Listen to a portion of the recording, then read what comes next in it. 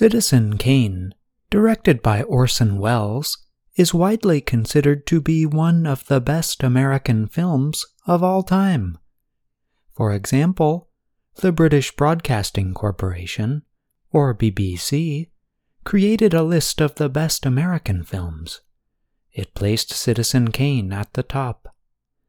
In today's program, we will explore the grammar behind one of the most famous lines from Citizen Kane.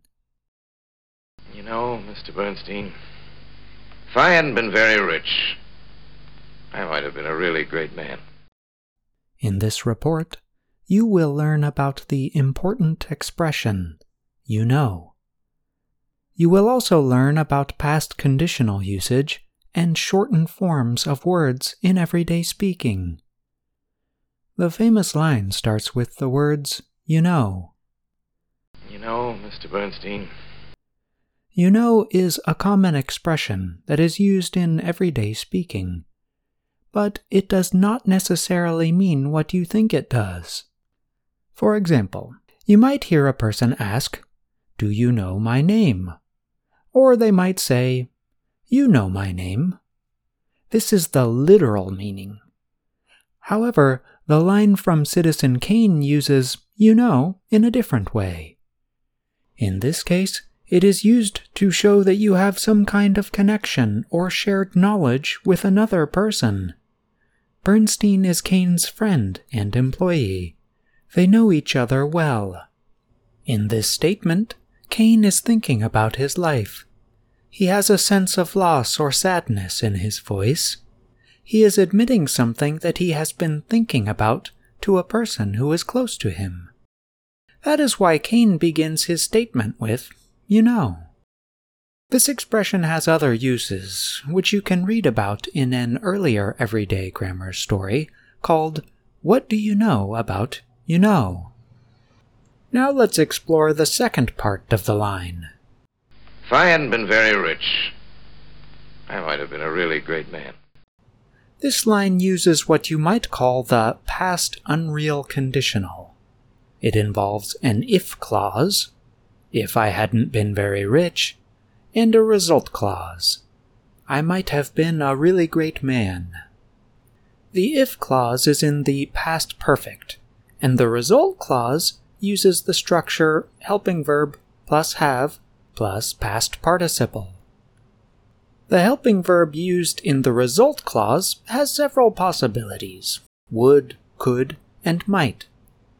The helping verb would expresses a desirable result. The verbs could and might express a possibility. Kane is suggesting that if something had been different in the past, then it might have been possible for him to be different. The past unreal conditional is one of the more complex areas of English grammar because it involves different clauses and uncommon verb structures. But it is interesting for another reason: pronunciation.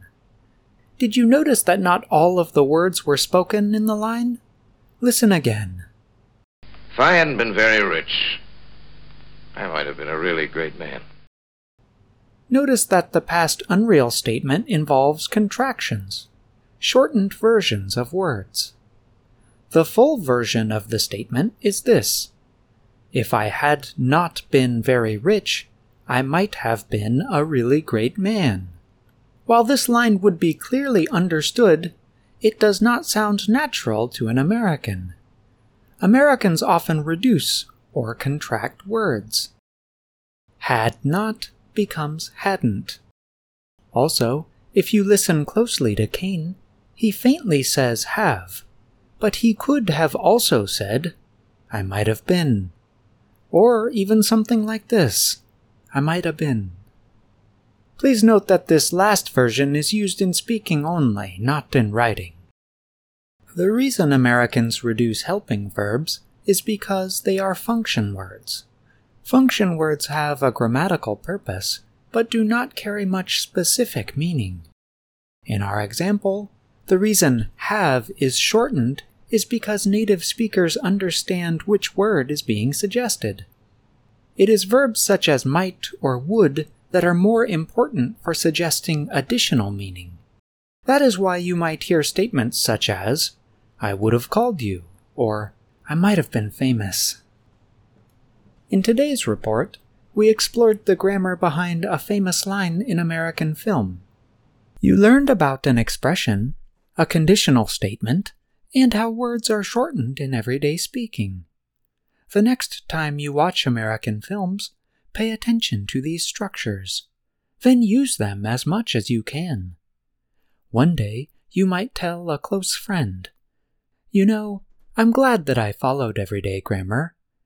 If I hadn't listened to it regularly, I wouldn't have developed such a deep love for English grammar." I'm John Russell.